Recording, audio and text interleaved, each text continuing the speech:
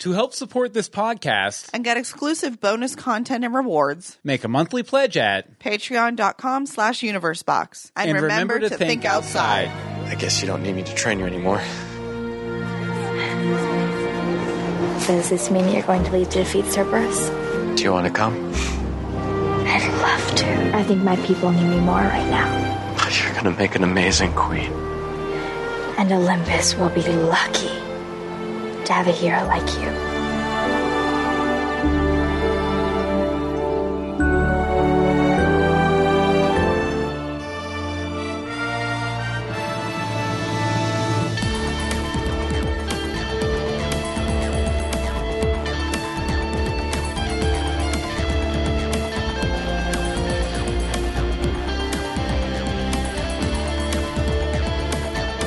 Greetings from Storybrooke. I'm Bill Meeks. And I'm Anne-Marie DeSimone. And this is Bizarro Storybrooke. And we have our reasons, but we don't have to share them with you.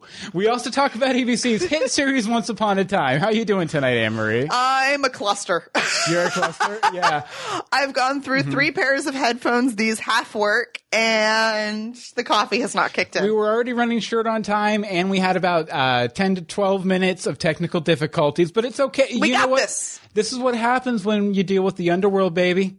You got to just roll with it. I don't know. My flashing sunglasses are kind of throwing my vibe off. But you know what's going to bring my vibe right back into sync? What? We have a guest tonight. We do have a guest.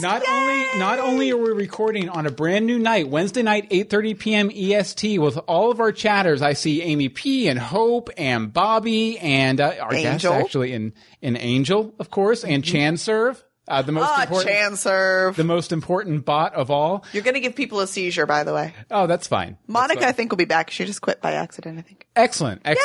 So we'll have Monica too, but we also have a guest on the show to talk with us tonight. It's our good friend who's never been on the show before, but I've actually met twice. You've met once. Eric Hansen. Yay!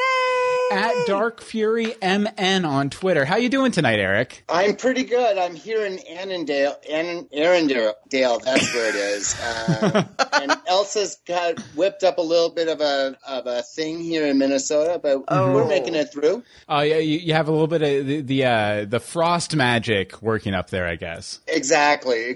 I wish I was in Florida, but no, we got a little bit of frost magic happening. No snow, but we were having 70 degrees earlier this week, and now we're kind of in the 30s. So I shouldn't say that it was 89 degrees and sunny here today?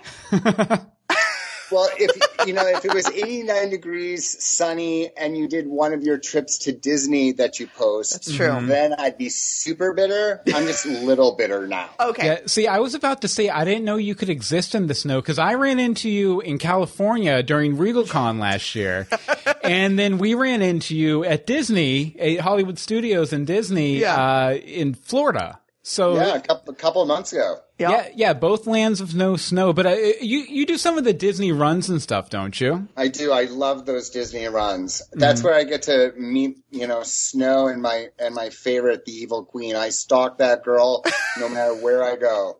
I love it. Excellent. How long have you been doing those? About 3-4 years now. Mm-hmm. Nice. What is the most un-Disney thing you've ever seen on a Disney run?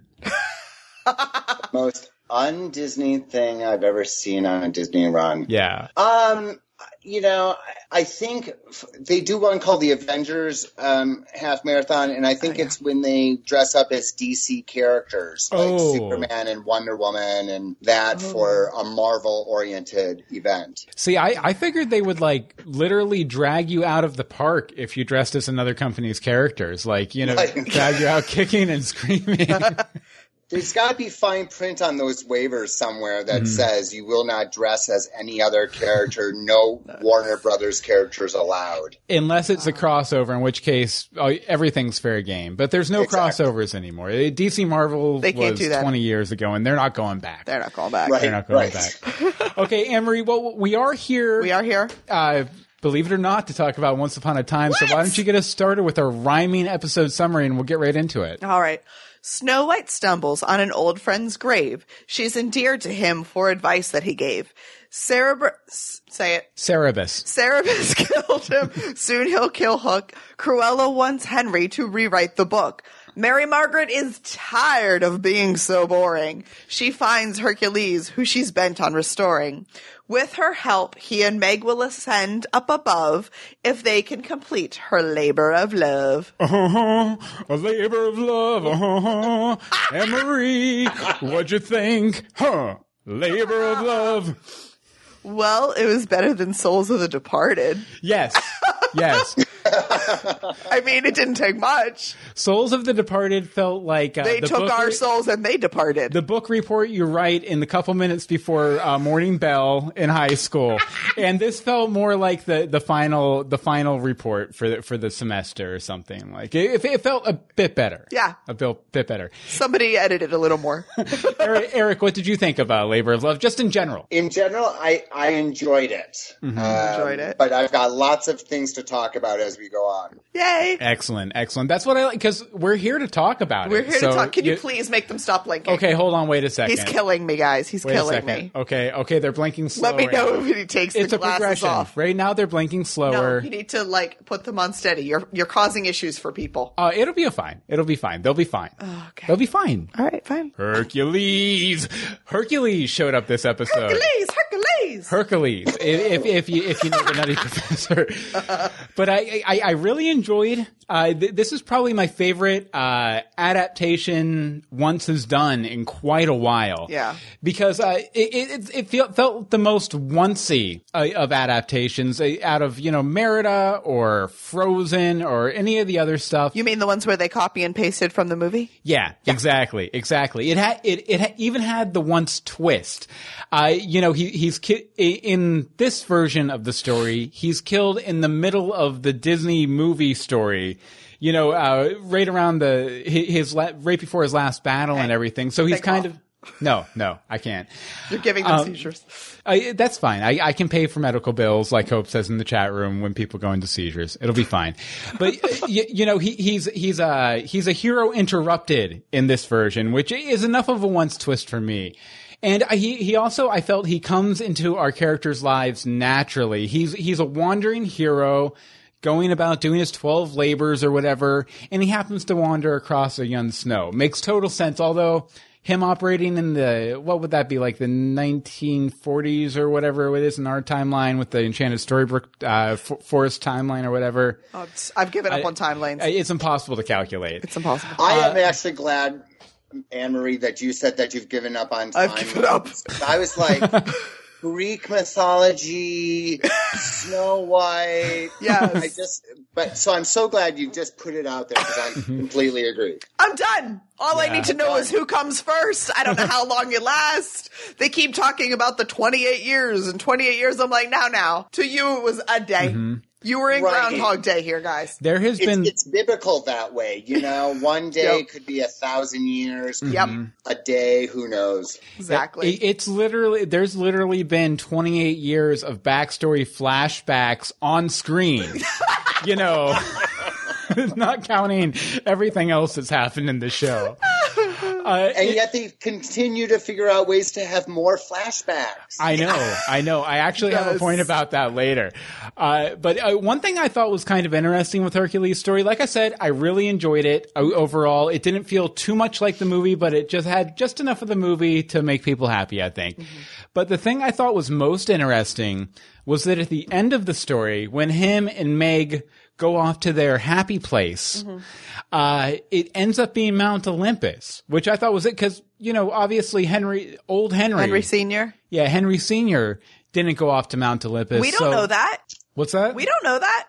I mean, we can assume that because it would make no sense. Yeah, I guess they didn't show that necessarily on camera. They just showed like a white light or whatever. Go to the light, Henry. But I kind of wonder if it's going to be specific for every person, like based on their beliefs or anything like that. I wonder if every time someone walks up that CGI rock ramp, if it's going to be a different destination. What do you think, Eric?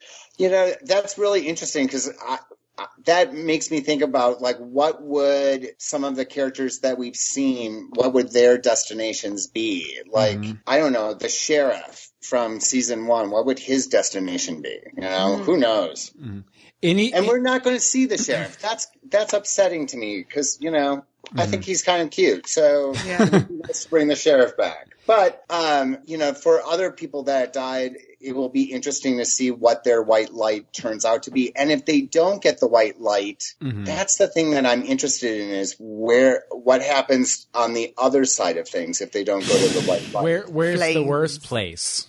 Yeah, exactly. Yeah, like Hoops900 in the chat room says he says to me, he went to a better place, doubt it was Olympus. No, I think he specifically said it was Olympus. He said it was Olympus in this episode, Yeah, so... Well, I mean, it would be his better place because that was the end of his prophecy. His particular journey. Yeah. So... And Hoops just answered it for me. The sheriff went to the forest. That's true. Probably because wasn't he a dog or a wolf? Something like that. He was like, he's a wolf at some point. He definitely went far away from being controlled by Regina. Yes. That's the most important. So was Neil's happy place the carnival? Well, whose happy place isn't the carnival? I was just thinking about that. Like, I was going to ask you guys if your happy place would be like Disneyland or Disney World, you know? I think it would be Disney World with no lines. Right? Yeah. I think it would be the beach with a cabana boy, personally. I like where Anne-Marie's going with that one. Somebody bring me a tiki drink. See, what if it was Blizzard Beach, and then you had the buses to Disney World? Oh. With no lines. Oh, well, there you go. Yeah. Then I'm done. There you go. Sold. Somebody knock me off. Best of all the worlds. Best of all the worlds. Okay. Okay, so you wanted to talk a little bit about Mary Margaret's kind of weird Mary Margaret's progression. Midlife crisis, basically. So she finally decides, I'm going to be strong and brave, and I'm going to be Snow White again. Well, good. You were strong and brave for about seasons 2 and 3, and then between Baby Neil, Frozen, and Brave, you decided to be weak and useless again. Well, I don't think it's so much she decided to be weak they made her that way. I think it's more she needed some time off, so they kind of let her character take a backseat. Right, but I don't know. But she's a pinnacle piece to the whole Storybrooke community, you know? And she's been this. I'm with Anne-Marie on this. She's been kind of in the back seat the whole time, you know, in at least the last season or two, and you know, Ginny's got her own life, and pregnancy will do that to you, you know, where you're distracted and all, but she's got this opportunity now that I want to see more of the Snow White. Yeah. I think it was a shame, though, that they, in the dialogue anyway, they made it appear that, you know, in seasons 2 and 3 especially, that she wasn't that Snow White-esque person after, you know, the curse was broken and everything. Because, I mean, right after the curse was broken and she went to Fairy Tale Land with Emma. Yeah, she was hardcore. The Neverland arc, both times, she was totally hardcore. I mean, even like the Oz arc when she, you know, tore her heart in half to save everybody. Thank you. Like, she cast a dark curse. Yeah. Snow White cast a dark curse, people. Like, that's brave. That's strong. And then she had a baby. That ain't nothing. So I can get that she wanted time off, but they didn't have to write her so weak. Like, I'd have almost rather them put her in the hospital so she didn't have to go on the adventures for whatever reason, or something was wrong with Baby Neil, who we finally remembered that we had this episode. So I'm just hoping that this storyline sticks around since she's pregnant again. But I mean, they are putting her in better clothing than they did the first pregnancy. Yeah. You know, I'm so glad you said that, Anne-Marie, because that first pregnancy clothing on her was dreadful. It was awful. It was awful. She looks, it's much better this year. It's so much better. And for her being such a fashion person as herself, it was painful. Because she's just a little pixie all these years, you know? And then she was kind of frumpy McFrump. Oh, yeah. You know, in the first pregnancy on the show. Yeah. But I mean, you really can't judge it too much. I mean, there were cute maternity clothes. Yeah. I'm sorry. They just did not contract the right person. If I could look semi-cute during 3 pregnancies, Ginny Goodwin can look good during a pregnancy. Why did they spend all the money on the gowns and none of the money on the, I don't know, what do you call on the pregnancy clothes? I was going to say moo-moos, but that's not right. Oh, that's not right. Not moo-moos. Okay. Okay, well, getting away from Jennifer Goodwin's fashion costuming, Eric, you wanted to talk a little bit about her dynamic with Regina this episode, right? Yeah, so, one of the things that I loved about this, first of all, I'm an evil Regal through and through. Yes. Mm-hmm. And one of the things I really enjoyed was that scene that was in the Bizarro Snow charming apartment, where Regina just kind of took her to task and kind of was her cheerleader and got Snow back in the game.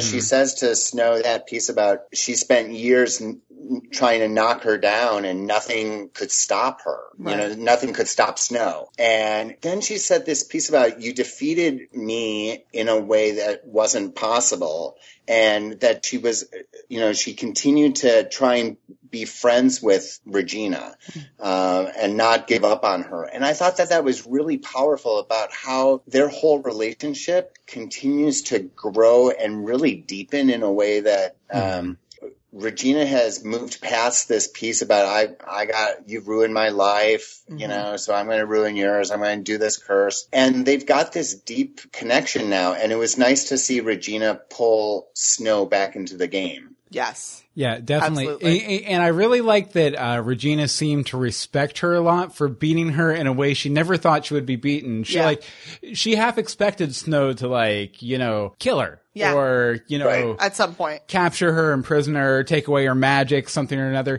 She never expected to end up being friends with her. And I think really good friends. And I think that was what she was trying to get across was you did what I thought was impossible. Right. And, I'm the evil queen. So if you could do that, you can take out this 3-headed dog or whatever. No problem. Right.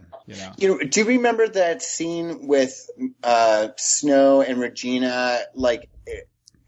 I can't remember what season it was, but Snow's cleaning up this mess that's it was one of the Cora episodes. Okay. And they have this piece about, that's kind of the first time that both of them start softening to each other. And I thought it was a really nice carryover from that, and they've done this really nice piece between them. Mm-hmm. But there's also the barbs. Regina's got to be Regina, so she has that. She goes into that place with Emma at the apartment and is like, it's a cold day in hell when I move in with the Charmings. Yes, they're still people. They still have their differences, but they're friends. Mm-hmm. Right. Right. You can't get rid of all the evil queen. Yeah, it's not going to happen. No. So. Nor would you want to. No. Because then who would shoot the fireballs at the town? Very true. Very true. You gotta have someone that can shoot the fireballs. Exactly. Emma just poofs gray smoke now. I mean, you got to keep those mobs with the torches in line somehow. I mean, you got to walk them back a little bit. Just a little. Yeah, just a little fireball. Yeah, might light a torch here or there. Hey, Anne-Marie, is there anything fun from the chat room going on? Hope says, I like that they're acknowledging they can talk about the past. Snow's still angry at Regina for the curse separating her from Emma, but now they've reached a point where they can talk through that pain. Mm-hmm. Yes. And that was a great point that Hope made. Mm-hmm. There is that piece where Snow's still holding on to that. You've done this to all of us. Yeah. And we're moving past this. Mm-hmm. That's a good point, Hope. Definitely. Okay, so let's see here. Okay, so we're still kind of focused on Snow, Regina, all that kind of. It was kind of their episode. It was a very them-centric episode for sure. Mm-hmm. I wanted to talk a little bit about this week's flashback. Okay. Because for the past several episodes, several meaning most of the season. Most of the past season, yeah. Even going back to last season and stuff, I've been complaining about the flashbacks because they all feel so packed in between stuff we've already seen before and wedged in there between other plot points that I felt like they were running low on periods of time to explore. To flashback to? Yeah. Yeah. And this episode did not feel like that at all. This week's flashback did not feel like that at all. This time period when Regina and Snow were living in the castle, everything seemed hunky-dory as far as Snow and her dad were concerned and everything. it hasn't really been given a lot of attention. Right. And so it was really nice to see like a nice little slice of life from this time period. And I feel like they could go back to this well a few more times before it felt picked over. Yeah. You know? Yeah. I think there's definitely more stories there. Like, hi, why was Snow White in charge instead of Regina, who was the queen? Like, why are we going to the princess instead of the queen? Yeah. Like, was that something that Regina did to, you know, quote unquote, try and befriend her and be like, no, while your father's out of town, you do this. Like, I don't know if it was a fake olive branch or not, but bitter in the butt. Well, I mean, the fact that she was hiring the thieves and stuff, it was definitely some sort of setup, but... Right, but it still seemed weird that they would have been approaching her. I mean, honestly, in this time in Regina's life, her plans are a little shaky anyway. Like, they're never quite as solid as the whole Dark Curse plan. Yeah, it took a while to get there. Oh, I'm just going to do something weird to kind of, like, make someone's life slightly more difficult. Right. You know, that's my impression of Lana Parrilla, by the way. Lana Parrilla. Lana Parrilla. But, you know, I really enjoyed this flashback, and I also thought it was nice that they found something new to say about Snow's character in the process and in this time of her life. Yeah. In fact, it left me kind of wondering if Bailey Madison, who plays young Snow, is going to come full circle at some point and start playing a de-aged Snow White somewhere down the line. Like, say, Jenny drops out of the show, which I have a theory on later.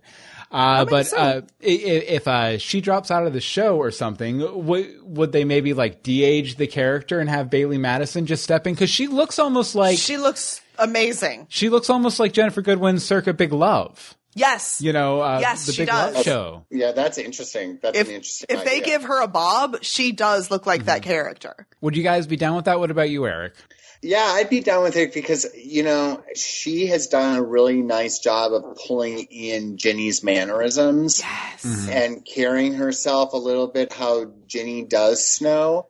So I could see where that could work in the right circumstance. But, you know, I'm an old soap opera fan. And so, like, when Fallon Carrington Colby went from Pamela Sue Martin to Emma Samms, I had a real problem because it went from American to English accent. But this one I could deal with. This one I could deal with. This would definitely be gentler. And I almost feel like can we please just be honest, there's only one more season left in the show. There's no way. If they get to a 7th season, my head will explode. Like, it would probably be for one-off bits here and there. So, Anne-Marie, I love this show, and yet I see next year as being the final year. I still don't know how they're having a next year. I'm just not even going to lie. Amy P in the chat room says if they have a once reboot, Bailey would be Snow. Yes. Definitely. Yeah. So. Yep. Yeah. Basically. Yeah, but honestly, if they do like a season 7, it's going to be basically House of Mouse, the show. Like, the live action show. Yes. No, House of Villains. House of Villains. House of Villains, because they're the good ones. Let's just pull everybody from their villainous stage. Oh, wait, we're doing that right now. Well, I mean, they have enough green screen footage of everybody that they could probably just they could fire all the actors and just do it all CG. Like, but their budgets for CG are awful. Yeah, that's true. That's very true. Okay, you know what their Speaking of the villains. Their budget is not awful for... Gin! Yes, gin. They have a huge gin budget. And you wanted to talk a little bit about gin, right? Cruella de Vil. Cruella de Vil. I'm so happy she's back. Like, I know we knew she was coming back, but we didn't know if it was going to be a one-off thing, I don't think. Yeah. And it's obviously not. If nothing else, it's good because it's going to justify all her appearances at fan conventions across the country. Right. Before it was like, oh, this person it's like Gil McKinney showing up, who was in like one episode. It's like, yeah, you were on the show once or thrice. So I think she actually had such an important scene or 2 scenes or whatever. So the author's pen. Let's just first of all go with, I love that the author's storyline is back, and it is so nice to see a good story come back from the land of the forgotten. Because absolutely. And it gives, and I love the idea of the pen being a living thing. Yes. Oh, definitely. I love the idea that, you know, the sorcerer and his apprentice just kind of used it for their own ends, and it wasn't something of their creation, which we wasn't confirmed until this. We had no idea. Yeah. It was, in a sense, it was captured within a pen, I guess, or within a quill. So let's see, the pen is a magical living energy, and when Henry snapped the quill, it came to the underworld because it obviously has unfinished business. That's creepy as all heck. Yeah. That's creepy. And also that, so for so long it was writing the stories, but then the author was using it to manipulate. Mm-hmm. But then this being was letting it be manipulated. And so there's lots of weirdness with that. Mm-hmm. I've never thought of it that way. Now that you've said that, Anne-Marie, that's really interesting to me. Yeah, it's weird because, she says it's a living energy.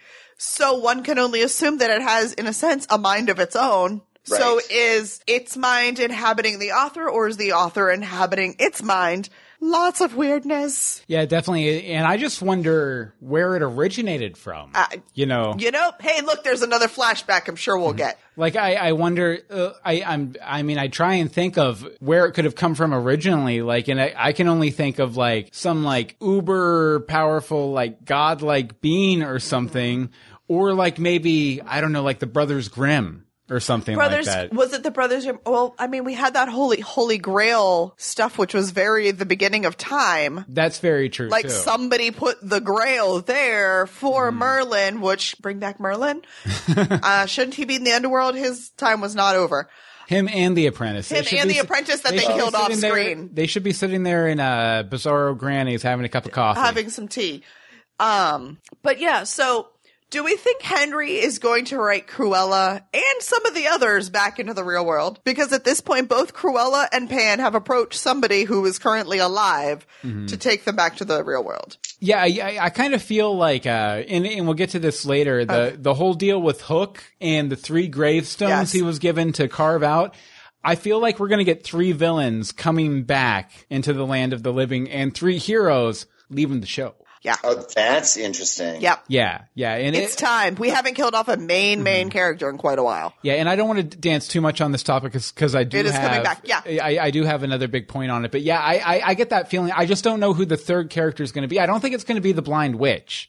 Why would you kill? Because that's really the only other villain kind of that character we've seen so far. That doesn't mean anything. Yeah, that's very true. It's the underworld. Mm-hmm. And, it could be maybe James. Mm-hmm. That could be. But he wasn't really a villain, but he's smarmy enough to, I don't know, try and weasel his way back in. Eric, who would you want it to be if there was a third, besides Pan and Cruella? Who would be the third villain you would like to see return from the dead? Who would I want to see return? Who else did we kill? She's alive. Well, let me think. I'm trying to think of other options that we've got. That's the thing. I don't think we've killed that many. We've just banished. Well, is Cora still on the table? Because I don't think she... No, I don't think Cora's on the table. I don't think she went all the way to hell or whatever. No, she's coming back this season. Yeah, she... I'm a big Cora fan. Because I love the dynamic between Barbara Hershey and Regina, but with Lana, and I would like to see her come back. There's a story there now that she's the Miller's daughter again. Yeah, that I'd like to see older Barbara Hershey just be bitter about being the Miller's daughter and wanting to claw her way back to the top. Yes, and really the fact that she, her dying words were "you would have been enough," and then the second Regina comes to the underworld, she wasn't enough. So there's going to be more tension there again. Yeah, I would just like to say over in the chat room, Monica said, "Ooh."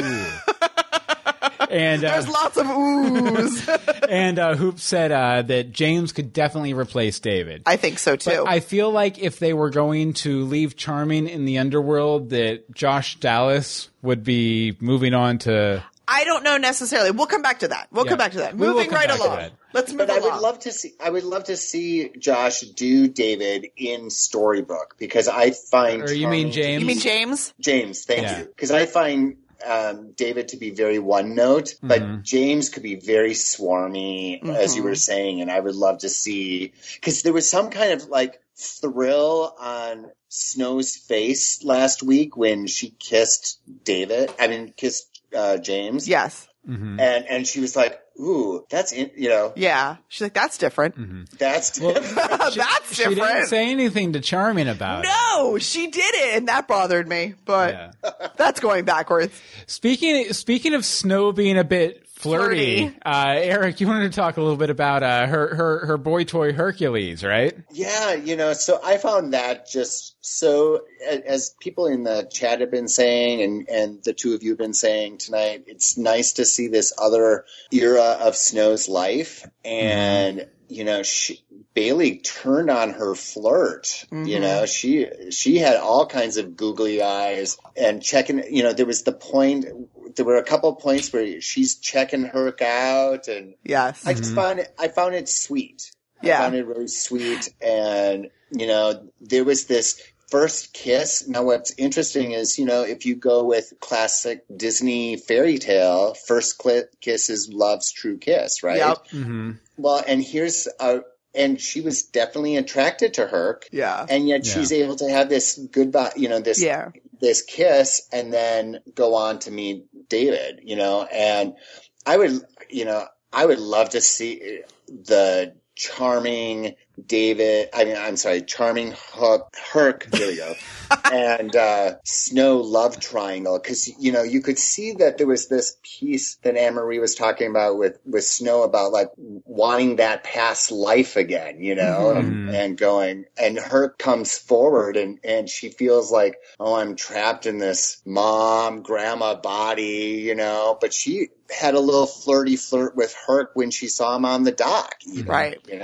Well, I thought it was interesting, that Mount Olympus, it's not like a final destination for those folks. That's a place where they can just like watch humanity and mess around with them and, kind of intervene when necessary. So I don't think him walking up that CGI ramp, necessarily precludes him coming back into the story later on down the line this season. He's a god. Well, and I have a point about that later, but okay.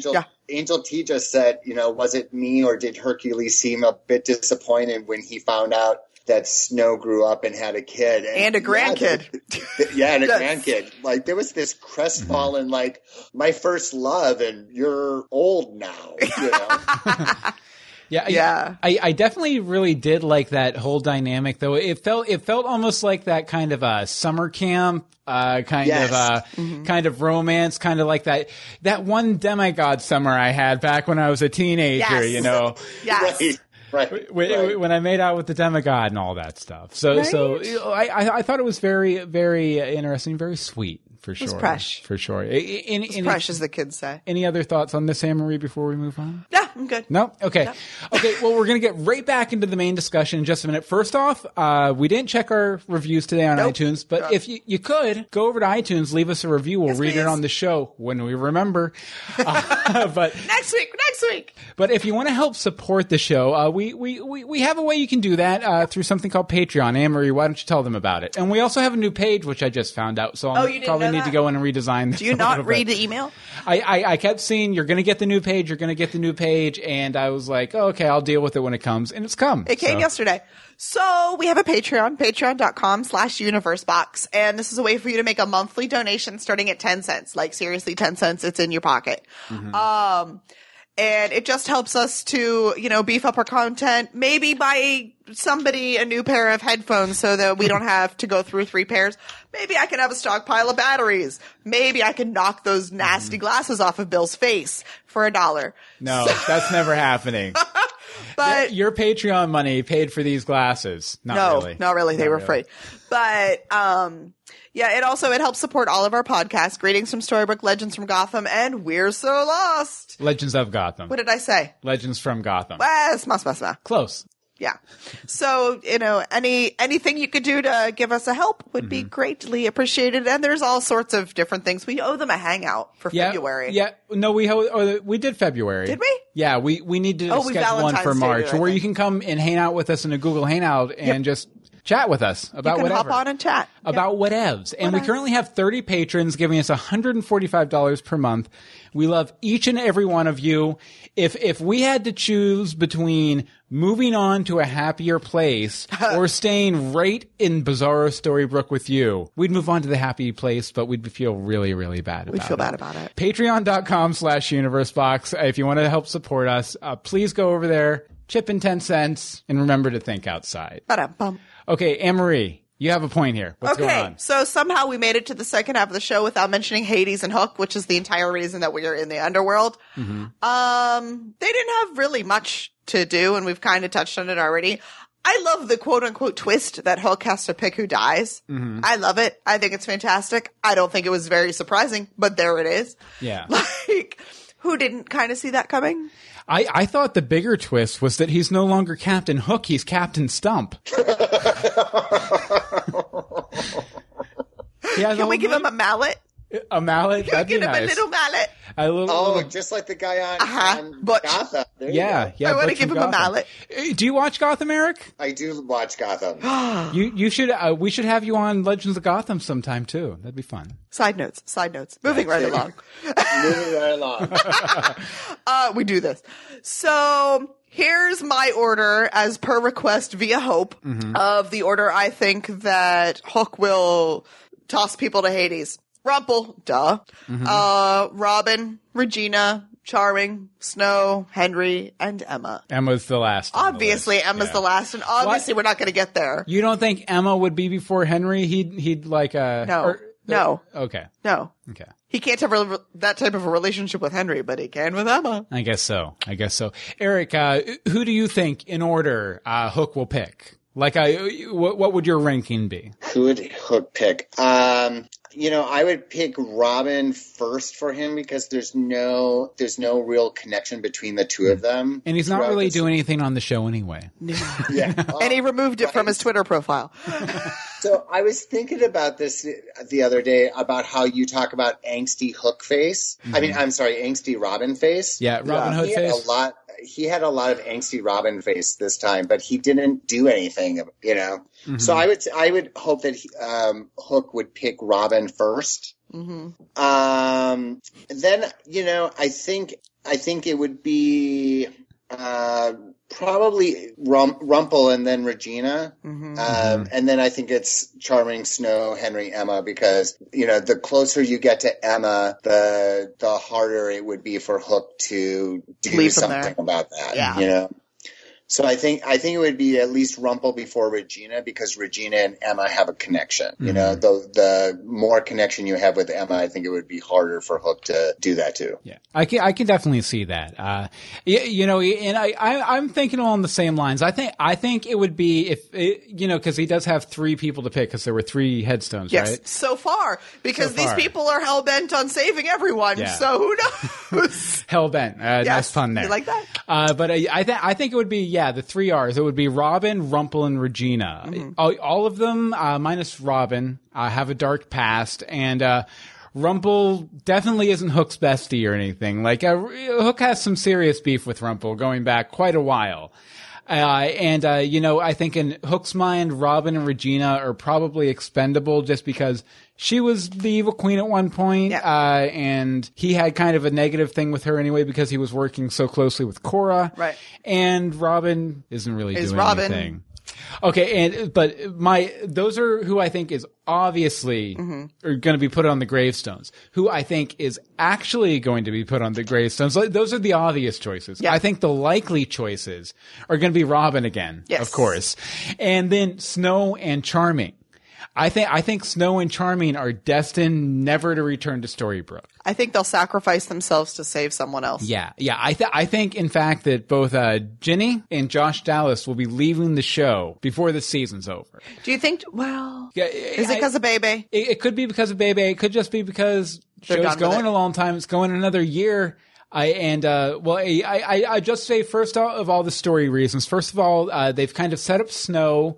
By suggesting her character hasn't been effective in a while, it gives her this great sort of Rise of Snow White arc to kind of finish out her time on the show with. they've set up in this episode that the apartment's sitting there waiting for them. Yeah. Why would they set that up? Why would it be sitting there waiting for them? Because it seems kind of weird otherwise, unless they were planning on leaving them there. And that is the only place that and we've I don't seen. say them like Hades. I mean them like the writers. It feels very set up. And plus, Jenny, Josh, 1, they have the baby coming. 2, Jenny is swimming in Zootopia money right now. And, I think she's probably ready to move on to greener pastures career-wise.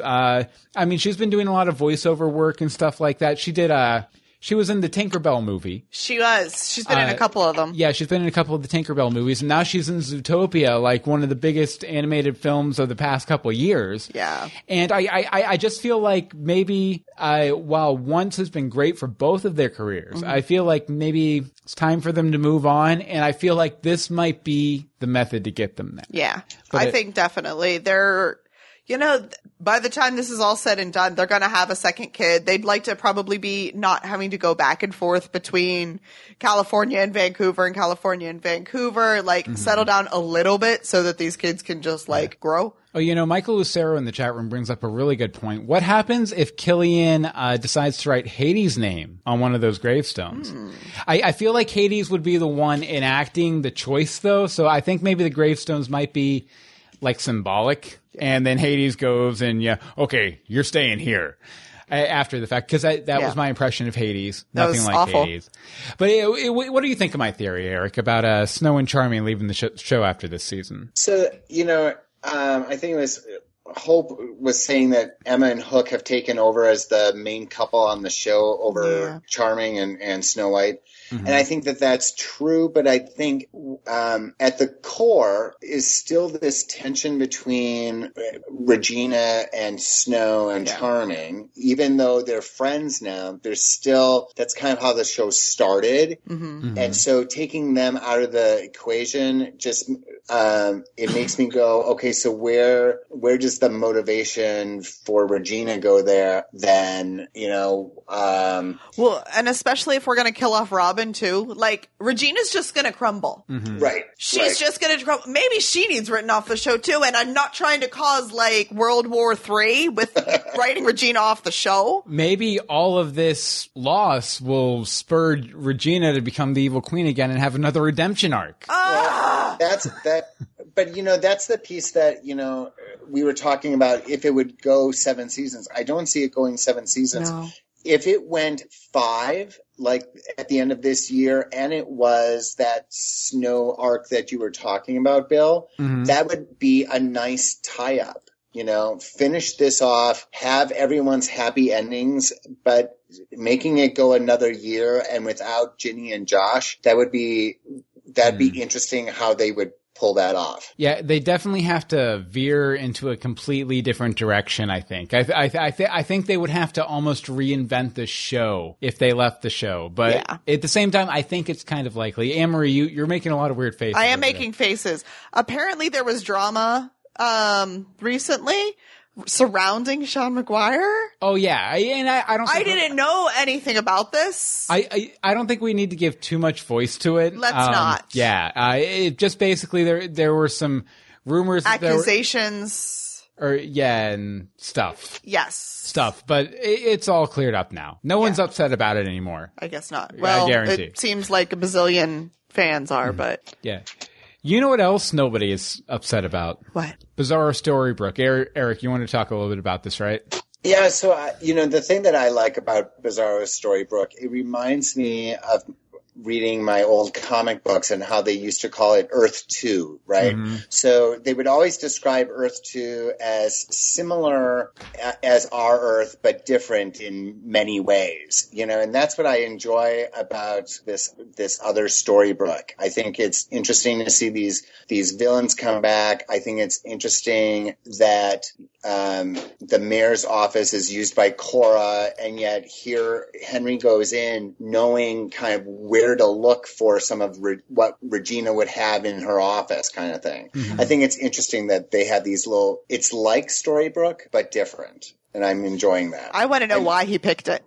Oh yeah, definitely. Well, and that's the piece that I've been thinking about is like, what's Hades' motivation in all of this? Mm-hmm. Yeah. So we know that he's the Lord of the Underworld. Right.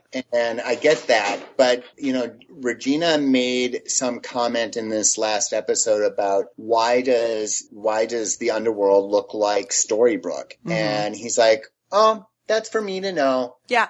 And so there's what I'm losing in these last two episodes is any hint about where Hades' motivation is. And I think we may get some of that next week with Rumple. Yeah. But that's the one piece about this alternative reality that I'm having a difficulty with. Otherwise, I'm loving it. The pink hue of it is getting a little much for my eyes. The red filter, yeah, for sure. You know what I think Hades' motivation was? What? I think the main motivation was, he was sitting down to design the Underworld, and he got a call from the brass at ABC, and they were like, "You spent way too much on Merida's costume last half season, and on that really crappy castle for King Arthur. So you know what? Set it in Storybrooke. You don't get CGI fire. Well, maybe a little on your head. And you don't get, wailing and gnashing of teeth. You get Storybrooke. Deal with it. We'll give you a clock in the middle of town. That's it. Boom. Done. I think that was it. But branching off of that, and also, by the way, I completely appreciate the Earth 2 reference and the whole multiverse thing, Eric. I knew you would. Yeah. I figured that's why you threw it in there. We still need to talk comics sometime, man. Like, cause we've never really gotten the chance. Every time we get together, we're like, we need to talk comics, and then we never do. We do every single time. But, I thought it was odd how functional this Underworld seems to be. Hercules has a job down on the docks. Yep. And, Granny's business is hopping whenever the heroes don't need Right. Well, that's even what Hades says. He's like, I've got a chill thing. Like, it's a smooth operation. Then y'all people come in and just mess it all up. Yeah. By the way, I really enjoyed the Blind Witch much more this week than I did last week. Like, because I'm still over her. I'm like, can we kill her off again? She seemed way too OTT last week, too over the top. But this week, I thought she's the Blind Witch. She seemed a bit more like the Hansel and Gretel version we saw back in season 1. Okay.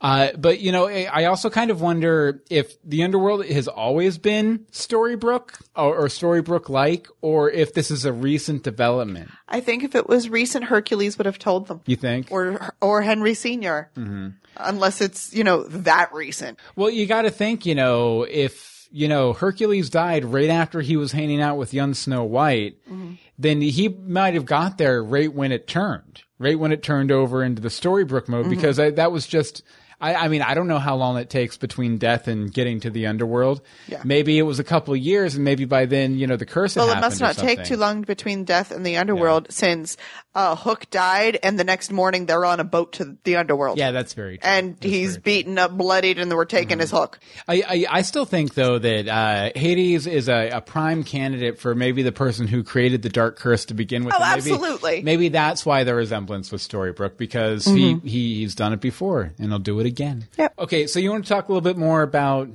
Snow and a Bow? This just bothers me. So here we see Hercules teaching Snow White how to use a bow and arrow.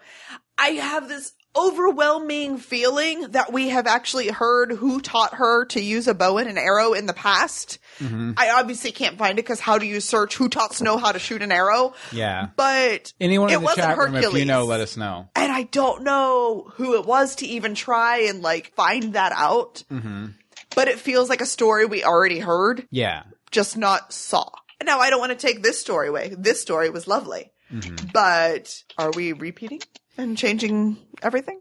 Yeah, I almost feel like I almost feel like it was something that happened right when she went on the run or something like that. That's what I thought. It was when she did leave, and Angel says, didn't Robin teach her how to use the bow and arrow? I think we all just wanted that connection. I don't think that was actually there. It was Merida. And actually, Hope in the chat room, and I'll defer to her because she's watched the show way more than we have. She says, I don't think they ever taught Snow, said who taught Snow the bow. Okay. So maybe it was Herc. Maybe it was. I think Hope's right about that. I don't and that piece, Anne-Marie, I think for me, I wanted Robin to be the one that taught her. Yeah. But I don't think that was actually a formal thing. I don't think that was a formal thing, but I could have sworn we got it somewhere. But I mean, it's been 4.5 seasons. You know what? I do have an issue with Snow in the Bow. Oh, okay. Snow in the Bow issues. And that's the fact that they call on screen. They had Charming call her Bandit Snow. Yeah. Can we not? It's one thing to appreciate the fandom and go out there and be great with the fandom and interact with them on social media and conventions and this, that, and the other. But don't bring the fandom terminology into the show. Don't put it into the character's mouth, because it just, to me, it feels a bit like pandering. Mm-hmm. And not the good kind of Peter pandering or something, but like literal pandering. Wow, Peter pandering. Peter pandering. That's just awful. That's something. I'm not even gonna, like, that sounds awful.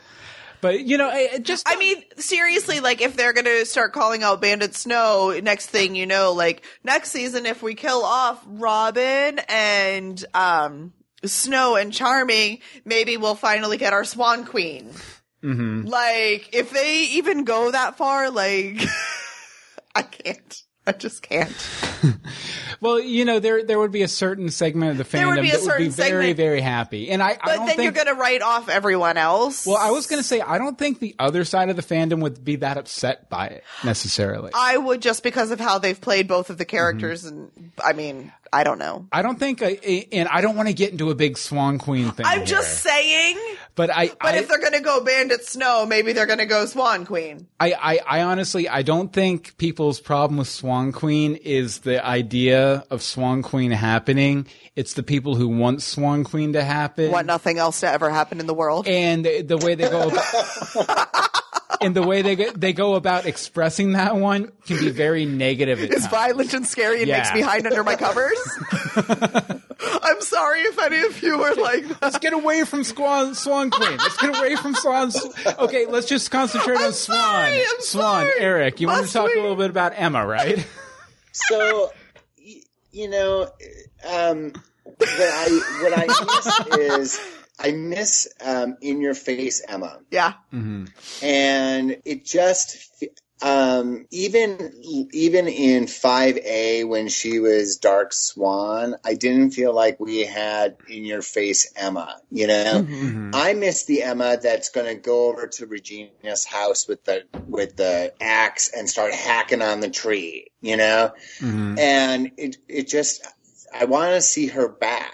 You know, she's in hell so that she can rescue Hook. Like, give me some of that Emma fire against Hades. Like, and I think that's been missing, and I would like to see that come back. You know, when she lost a lot of that fire was actually when she killed Cruella, like around that time period in the show. So we're going to play that up now. So I almost feel like maybe if Cruella's plan works out with Henry and everything, maybe we'll get a return to that Emma. Maybe if we remove that defect from her character. Oh, that's interesting, because I'm reading Hope said Emma is a shell of herself and hasn't been Emma since season 4. Mm-hmm. You know, and that would link up with your idea there, Bill. But if we do something about the Cruella resolution, maybe we would get Emma back. Yeah, and then maybe, you know, we could get for season 6 or whatever, maybe we can get like Emma victorious, you know, kind of a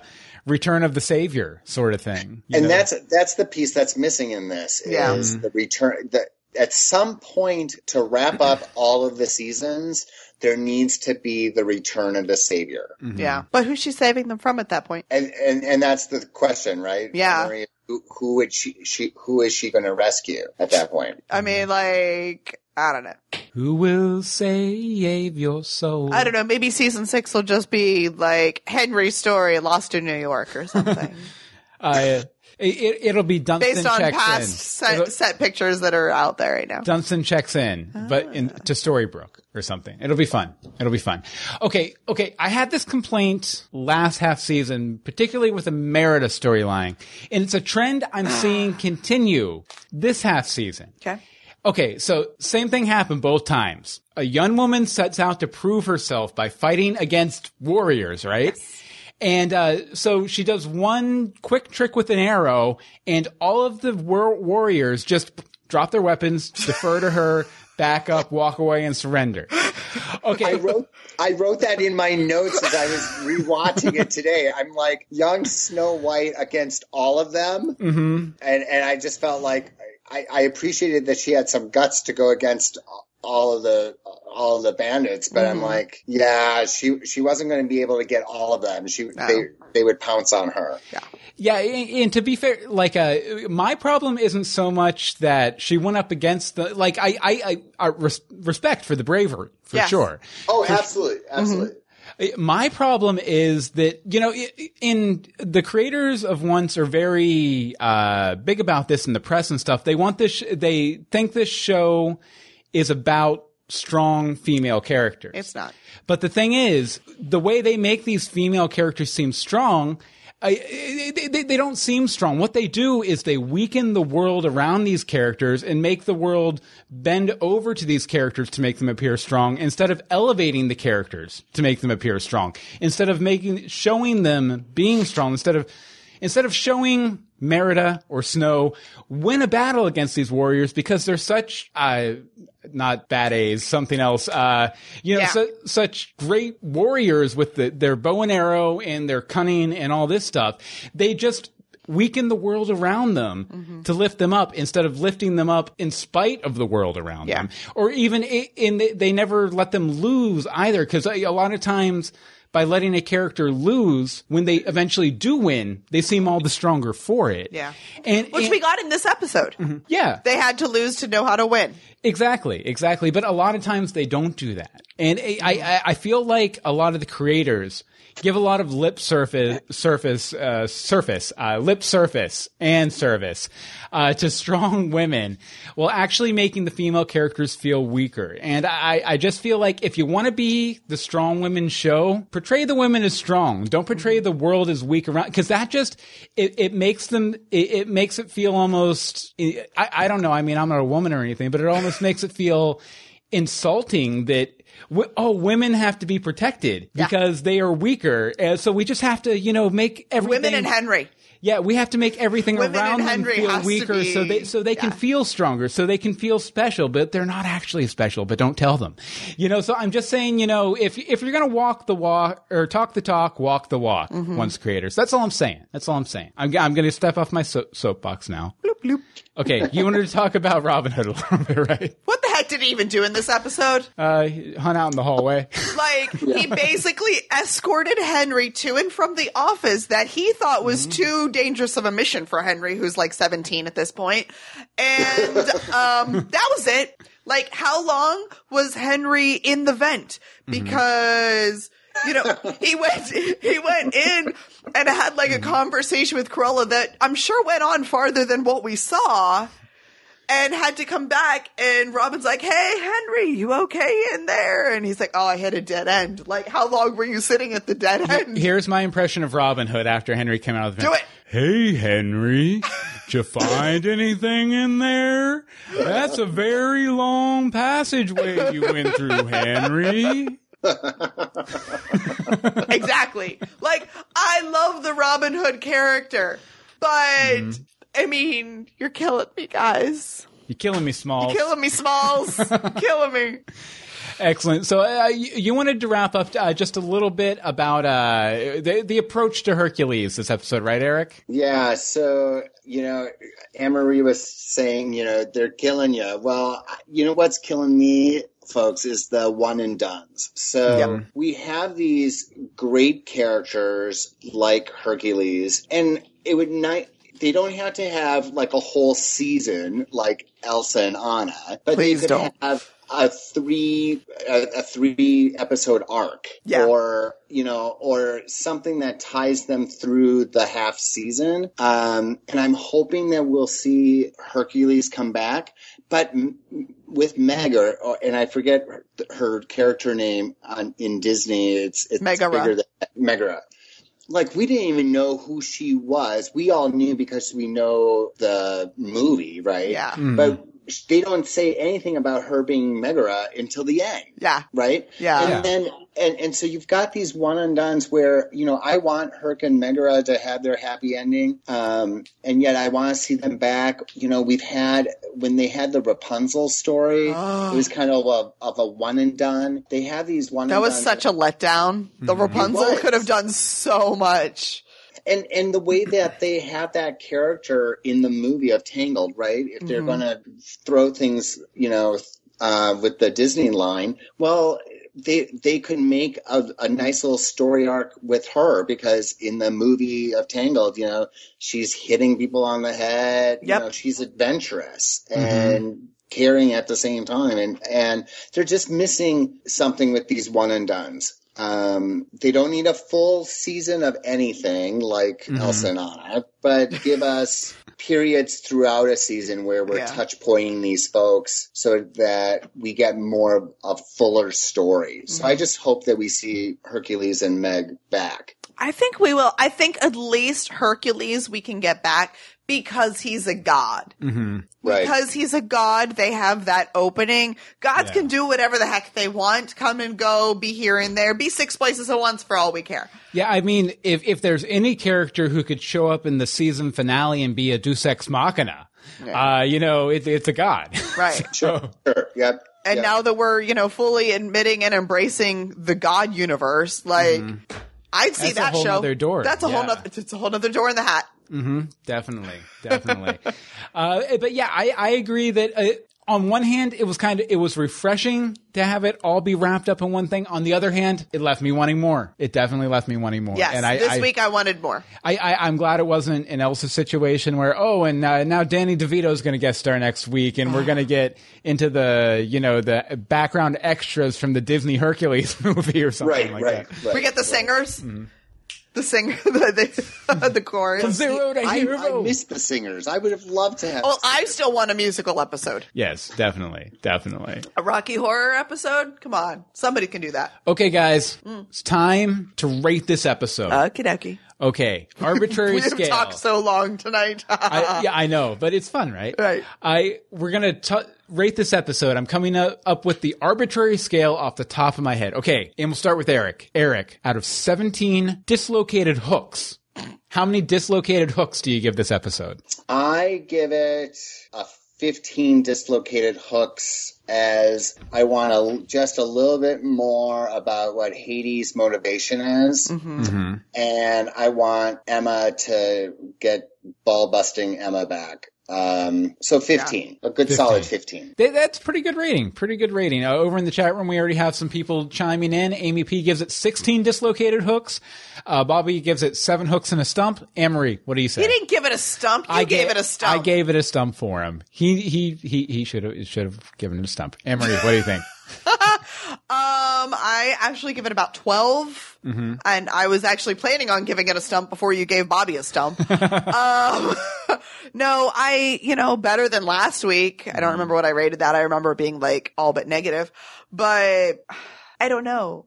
I think I've just been so on recent episodes that it's going to take a lot to win me back. Yeah. And it's going to be a slow rise. So they made some good headway, but there's still a ways to go. There is some work to be done, folks. There is some work to be done. Okay, let's see. Over here in the chat room, we have, Hope gives it 13.5. Stumpy Hook Hands with a Whisk. Amy P gives it 15. Oh, she said 16, she went 16 or 15. Yeah, 15. Michael Lucero gives it 15 dislocated hooks.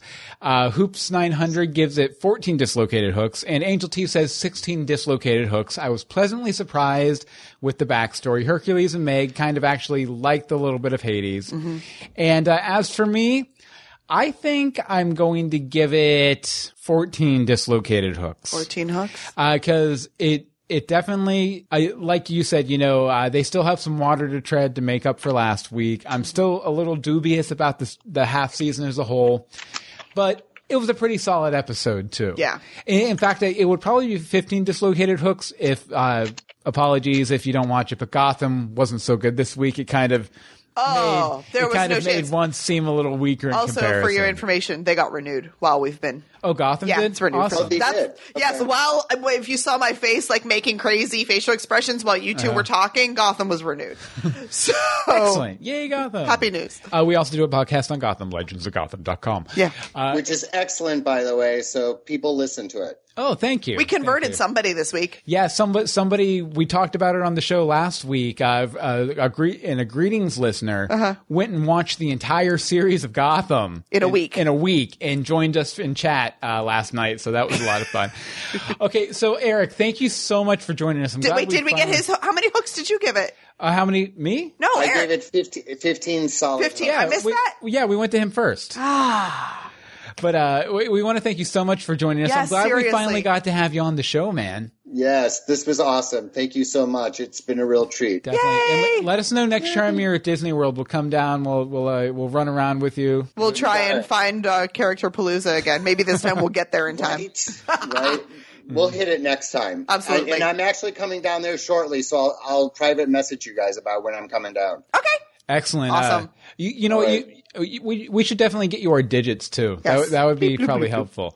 I will send them to you guys. Okay. Do you want to direct people to your Twitter or anything like that? Folks can find me at Dark Fury MN at Twitter, and I'm a reposter because I need to get more witty, but I repost a lot of stuff. You'll get to see him in lots of awesome costumes from his Quality running stuff. That's true. Quality curated content from Eric Hansen at Dark Fury MN. Thanks I like it. Thanks so much for coming on, man. And we'll go ahead and let you go to finish up. Thank Okay. you so much. Bye. Thank you. Bye. It was great having him on. was wasn't so it? nice. We love Eric. Yes. Eric's one of the true blue, awesome crew, for I know. sure. Now, on to the news. News. First up, the ratings. Once Upon a Time had a 1.3 week, which was even with last week. It was barely even mentioned in the article of Sunday, so that's how not interesting their ratings were. This They week. were let's see, TV by the Numbers, which we'll have the link in the show notes to Yeah. this story and all the other stories at As greetingsfromstorybrooke.com, but they were nonplussed by the ratings. Yeah. Okay, next up we have a little preview for next week. It's called need a preview. Devil's Due. First of all, Rumple has some sort of weird metal ball he's dealing Hades with. Hades and Rumple, who will win? Humple. No. No. Back away from the shipping name. Back away from the shipping name.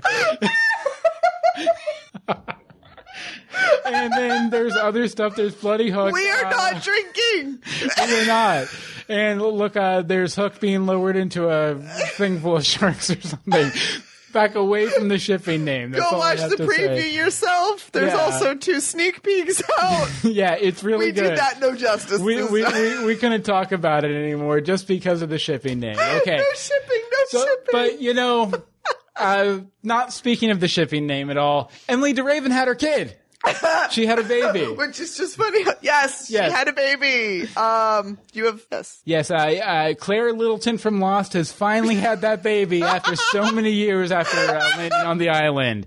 Audrey DeRaven Belich, born March 12th, 2016. Or Vera Audrey. Vera Audrey DeRaven Billich. Quite a mouthful. Quite a mouthful there. It is. You know, I appreciate the hyphen.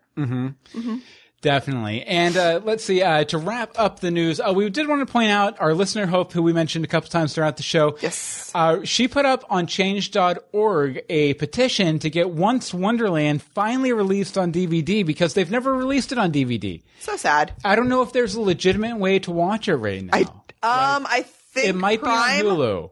It's not on Hulu. It's on Amazon I think Prime? it's on Prime. I'm not sure. I defer to Hope. Regardless, because I haven't wanted to watch it. It needs an official release so we can do a commentary for it, if nothing else. There you go. And revisit Once Upon a Time in Wonderland, which all these years on wasn't all that bad. Also, it's I'd have to actually rewatch it to appreciate it again. Also, Greetings from Wonderland is when we started having guests on like Eric. That is. So, you know, if you want to go over there, we'll have the link to the change.org petition over at greetingsfromstorybrooke.com in the show notes. Okay, now next week, as you know, because we switch nights and everything, you don't have to run to your computer.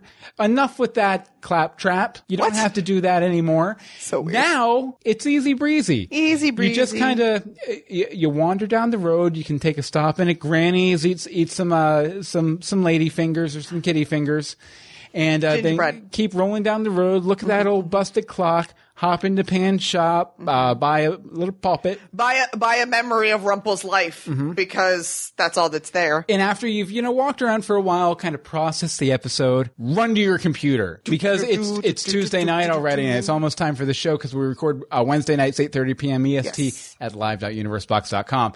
And email us, greetingsfromstorybrooke@gmail.com. Tweet us at GSStorybrooke. The Facebook is facebook.com/greetingsfromstorybrooke. And the voicemail number is 424-274-2352. Again, that's 424-274-2352. And by the way, we did say last week that we would be able to go later because it was on Wednesday, since we didn't have to go watch Gotham. And you guys responded in kind. We had a lot of voicemails. We had about 40 minutes in voicemails, guys. Yeah, we would literally have another 40 minutes of show if we played all of the voicemails. Right. So we had to cut a few regulars too, just because. We had newbies. Yeah, we had a bunch of newbies too, because people had more time to respond. So a whole different crew. Also, for your information, Once Upon a Time in Wonderland is on Amazon, but not Prime. So it's not free with your Prime. You have to buy it. But you have to buy it. That's fair. That's fair. But we do have a lot of voicemails. And first off, starting with Chloe, who we've never had a voicemail from before. Take it away, Chloe. Hi, this is Chloe. I've been listening/watching, depending on my mood, reading some storybooks for a while. And awesome. I finally decided to put in my feedback because I had a lot of feedback about this most recent episode. My first item that I thought was that at the end, when Hades was telling Hook that he had to pick 3 people because they had already sent off 3 people, I was like, wait, who is it going to send off? I was like, well, Rumple, obviously, because, he's been trying to do that, and then, Robin, and then maybe Regina. And I was like, yeah, that sounds about right. But I'm like, Rumple probably has a loophole, so then would it be like Henry? I really didn't know. I think something's going to happen. I love the promo for next week, also, with Hades and Rumple meeting, and Hades being like, I'm a big fan of your work. I was cracking up watching it. And I also thought that during the part at the in the middle sort of where Snow and Hercules were stopping the bandits, I think the bandits are going to be more important. I'm not sure if Little Snow is coming back for another episode, but I really liked. I will say those bandits, they reminded me kind of those one-off Doctor Who characters that they always put out the promo pictures for and everything beforehand, and then they have a really strong showing in the episode. I could see them coming back though, especially if they kind of readdress that time period. Yeah, if they go back. I've seen her again, and I really hope she does, and I hope there's more to that story of, the bandits and stuff. I also really, really like, right before the end where they were walking off into Olympus, and I hope we get to see them in Olympus and get to see more people people that are in Olympus. And, that's about it. I don't have any predictions. My only prediction is that Neil will come back from the dead and everything will be happy again. Yeah, that'll work. Also, Cruella and Pan are both coming back, apparently, according to them. So that'll be good. They should team up with Zelena and take over the world. Yeah. Thanks. I can't wait to watch the show. Bye. Thank you very much, Chloe. Thank you so much, Chloe. Yeah, and you know what? Neil, honestly, he could be that third candidate to come back. See, that's what I was trying not to get my hopes about, especially seeing as how Adam tweeted a picture of the most absolutely closed set ever picked that they're recording right now, which is a round finale. Interesting. I'm just saying. The plot thickens. I wonder if it will thicken further with a voicemail from Monica. Take it away, Monica. Hi, Bill and Marie. It's Monica. It's my first time calling in.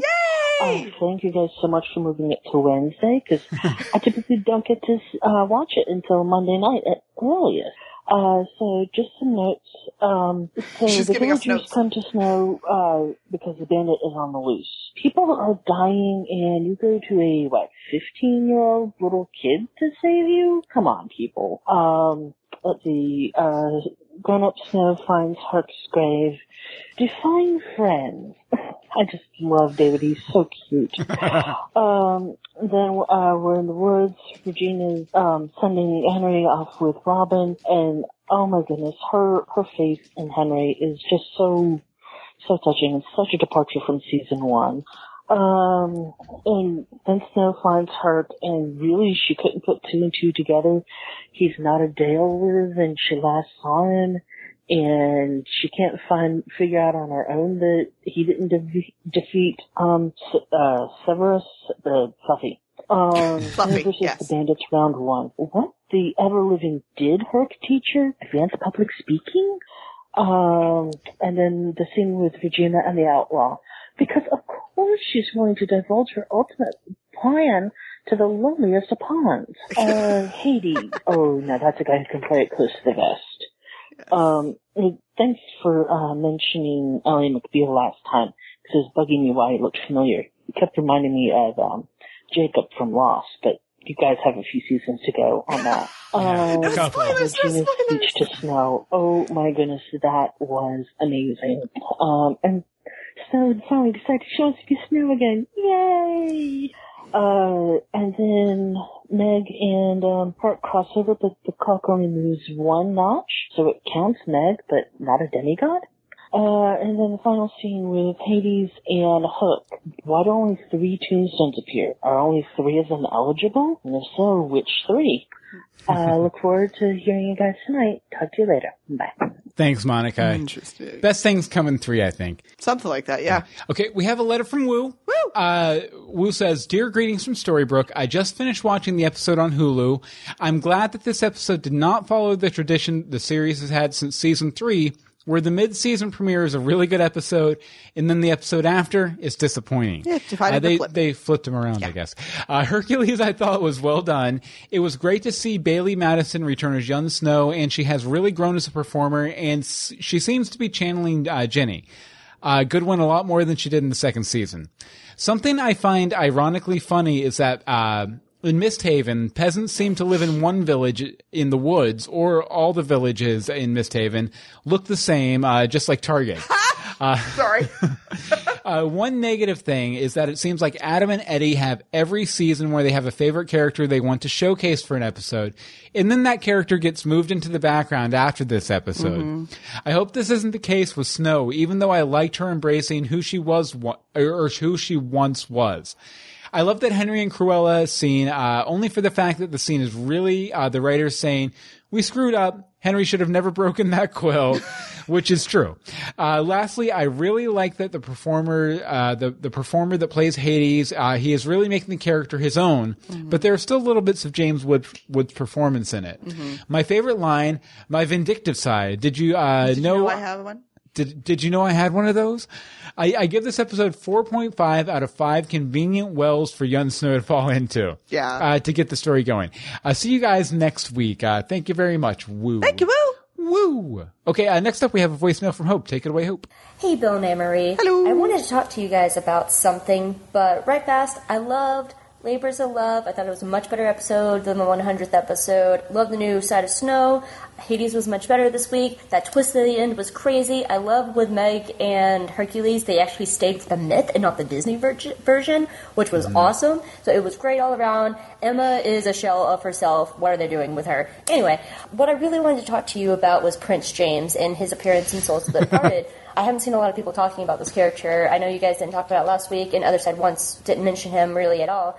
Yeah, I know you wanted us to last week. So yeah, I'm glad you finally chimed in. So we can get, James can get his fair He gets his shake. day. So I just wanted to touch base with him for a sec. I believe he's going to play a very major, big role in at least one episode this half season. They wouldn't have teased him if he wasn't going to be an important character. James has always been one of my favorite villains. Even after getting killed so early in the show, David has been cleaning up his messes for years. Heck, like even Tiny wanted to kill David thinking that he was James. And Prince James has plenty of reasons to have unfinished business, and he has plenty of reason to hate David.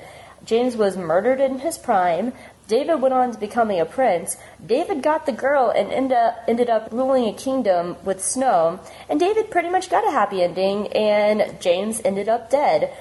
I've always wanted to see somehow James come back to Storybrooke. I think only Snow, Emma, and possibly Ruby, because she's close friends with David, and she could probably smell the difference. I think only they could tell that it wasn't David. James could cause some serious chaos with everybody else. He could be like, dwarves, go do my evil bidding, and they wouldn't know the difference. And plus, Josh Dallas is just so good in the role of James. I love seeing him do that dichotomy between David and James. He's so good at it. I think that James will try to take David's place to leave the underworld. I think he could easily try and trick Robin, Regina, and Killian, and maybe Henry to do so. Rumple might could see through it, but I don't know how much interaction James has had with Rumple, so I'm not sure about that. But I think he will be a player to watch in Season 5B and will play an important role in the season, unless the writers drop him like they usually do with plot lines. But anyway, that's my thoughts on James. I can't wait to hear what you have to say about the episode. Bye, guys. Hey, I hope in the chat room also says, Corella mentioned they watched The Living from the Underworld. Do they have Dead People Netflix or something? No, I don't think she said that they watched The Living. She said they knew what was going on, but that was when they were talking about the Quill. And if the Quill was a living being that is now in the underworld, it could explain to people what happened. I'm just maybe saying. Michael Lucero has something to say. Maybe Michael Lucero does have something to say. Let's find out. Hey, Bill and Anne-Marie, it's Michael. Howdy. Sorry I haven't been able to send in voicemails as much lately. My school and work schedule pretty much prevents me from watching the episodes when they're on. But you can hear him every 2 weeks on We're So Lost at we'resolost.com on your podcast. Lost. He's a regular contributor. Both this show and Gotham, so I haven't been able to do that as much lately. I did like this episode a lot better than last week. I liked the meeting of the two Henrys last week, so that was really cool. And the whole Hades realm, or I guess I should call it the underworld, even though it's called Hades in Greek mythology. But looking like Storybrooke and the whole possible connections between the Dark Curse. That was really interesting. I could have gone without the whole pre-curse era flashback. I think they're just trying to fill. It just feels like filler material. They have a flashback that they need to fill, and so we'll just stick something in here and throw in an answer to an old question that I didn't think was all that pressing. But it was interesting. People liked it. But I definitely liked this episode better. The Hercules stuff was really interesting, even though it doesn't connect that much to Greek mythology other than the labors. But that's fine. That's what Once does. I'd like it a little bit more if it wasn't so on the nose with all the Disney stuff. But that's fine too. That's what they do. It's pretty much what the show is at this point. I was a little disappointed that they used the incorrect pronunciation of, I guess I should call him Fluffy, because I really don't like the name Cerberus, because it's such a bad pronunciation of the Greek name, which is Cerberus, and I was really hoping they would use the correct pronunciation, because how hilarious is it that a terrifying three-head dog who guards hell has the name of Care Bear Us? But I was really hoping they would use that, but they didn't. Another thing that really stuck out to me was the name on that gravestone when Snow and Charming are in that graveyard towards the beginning of the episode. It was Beryl Dendris, and that kind of grabs my eye because it's a very unusual name. Beryl, of course, is a precious stone, but the way they spelled it with 2 R's made me think of berries. Even more so with that last name Dendris, which of course is the Greek word for tree. So it kind of sounds like berry tree. So I did some Googling to see if there's some kind of connection to Greek mythology, and I couldn't really find anything concrete, but there's a couple possibilities. The first one is dryads, the Greek tree spirits, which I think are a lot of fun. I really enjoyed the dryads in the Chronicles of Narnia, so it'd be really neat if they did something like that here in Once. A more likely connection, though, is Persephone, who is Hades' wife, actually. And she is kind of prevented from leaving the underworld because she ate, I think, just one seed of a pomegranate. it's been a while. I need to go back and reread the story, but I think it's just like one seed of the pomegranate she ate. It is. And that was enough to keep her there. One pomegranate seed equals 1 month. Which is interesting because, just as a little aside, that is a pretty common motif in folklore of the West,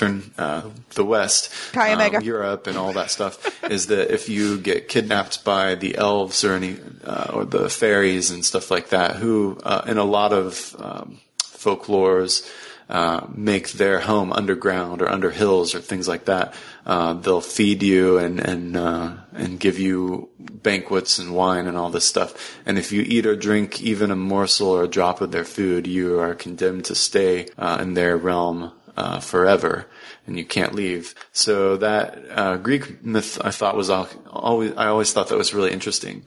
And the pomegranate is a berry, and it does grow on a tree. So I don't know, berry tree, beryl dendris, that could be a connection. It's not anything really solid, but it's just something possible to throw out there as a theory.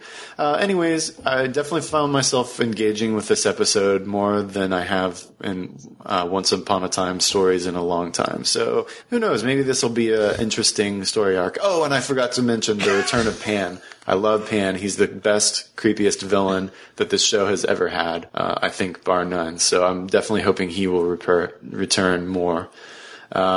So yeah, really liked this episode a lot, more than a long time, and can't wait to hear what you all think on the podcast. All right, take care. Bye. Thank you very much, Michael. Thank you, Michael. You know what? I've been walking around in life thinking that my glasses got bent and were lopsided. I think it's just my head, because these are brand new glasses.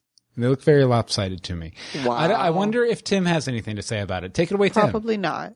Hey, Bill. Hi, Anne-Marie. Hi, This is Timothy, the unseen viewer, calling about Once Upon a Time's Labor of Love. Once upon a time. Firstly, because I grew up in the 90s, I could not help thinking of all of the Disney songs from the Disney movie of Hercules. I really enjoyed, Young Snow and Hercules. I always liked Bailey Madison, the actor for Young Snow. I think she does a fantastic job at mimicking Jennifer Goodwin. And so I really enjoyed the flashbacks in today's episode. What I may not have liked so much in today's episode was the actual main plot. I don't know, I just felt it lacked a little something that was a bit boring to me. Also, this episode had Cerberus and Cruella, and it was the 101st episode. Make of that what you will. Speaking of Cruella de Vil, I really enjoyed her scene with Henry, and I think that Henry should embrace his author powers, but please don't embrace the dark side, Henry. That never goes well. Finally, we didn't see Rumpelstiltskin in this episode, so I have a headcanon that Rumpelstiltskin was playing chess with the Seer Girl episode, because why not? I think that chess with prophets would be an interesting thing to see. Let's see. I liked the confrontation between Hades and Hercules. I liked Hercules meeting Megara and them going to the realm of the bust, or whatever place you want to call that place. And so I won't be there for tonight's episode, but you guys have a great time. This is Tim, Unseen Viewer. Goodbye. Goodbye. Thank you very much, Sorry. Tim. And we're going to wrap it up with a correction and then an actual feedback from Donna War. Take it away, Don. Hi, Bill and Anne-Marie. This is Donna War. How are you? I got that you saved my voicemail for last because I had made such great, thought-provoking and interesting points, but it turns out that it was cut off and I just talked to myself for a minute or two. Yeah, we played it even though it was cut off. Absolutely, because that's what we do. I guess by the time you get this, it won't matter anymore. This is the story of my life, isn't it? But I'm glad to know that you're extending the time for me to get my feedback in. So maybe if I can actually manage to leave a full voice message for you, I can make the show and say something important on time. This is my goal. All right, so I don't even know, because this goes on the next show, right? I don't know. Do we still have to run to get our feedback in for Gotham? Yes, maybe you do. I should call for in Gotham, and yeah. ask again on that show. We love you, John Anyway, Awar. don't have to play my voicemails when it's like that. We did it always, anyway. every time. I'll see you for the next show. Bye. Hi, Bill and Anne-Marie. This is Donna War. I just finished watching this week's episode of Once. Wow. That was bad. I thought that was terrible. I hope that you guys thought it was terrible too, because I'm going to complain a little bit here. We thought last week was kind of terrible. I can't even complain in any detail because there's too much to complain about. It's really dumb. I feel like this whole Hades thing is like the bad spin-off of Once, like the even worse spin-off of Once.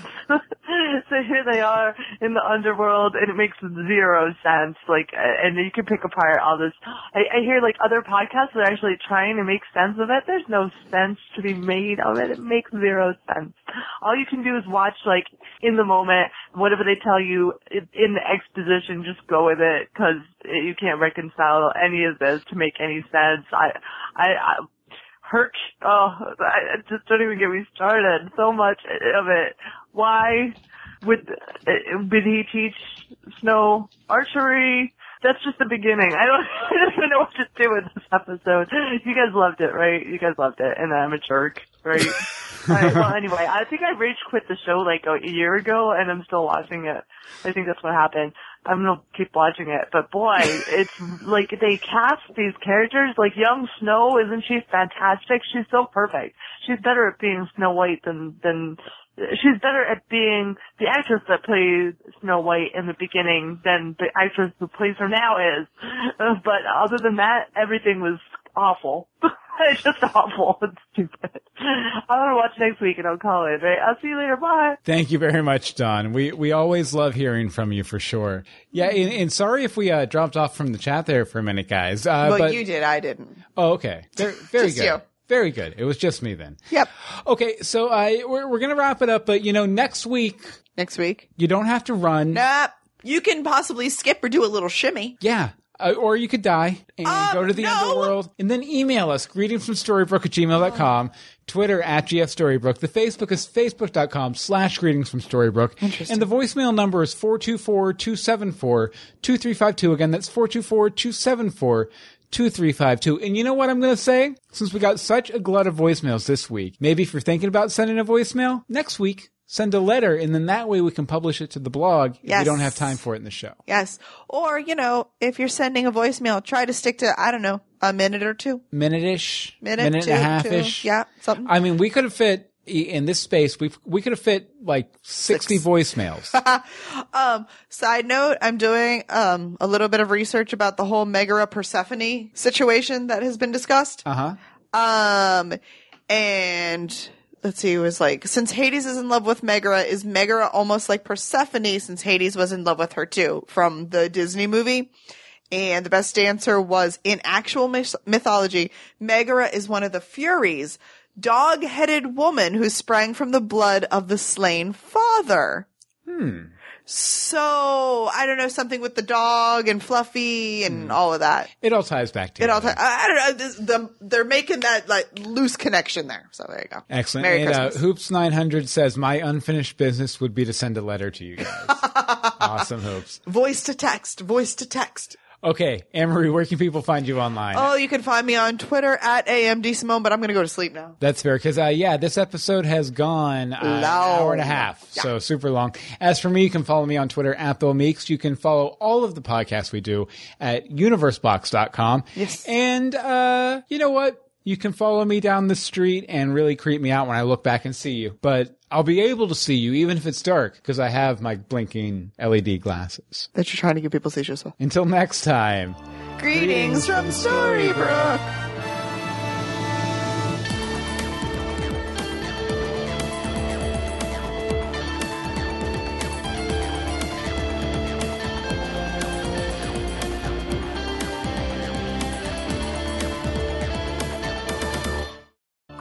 We need Gus back. We do. That's my unfinished business. It's all over our unfinished business.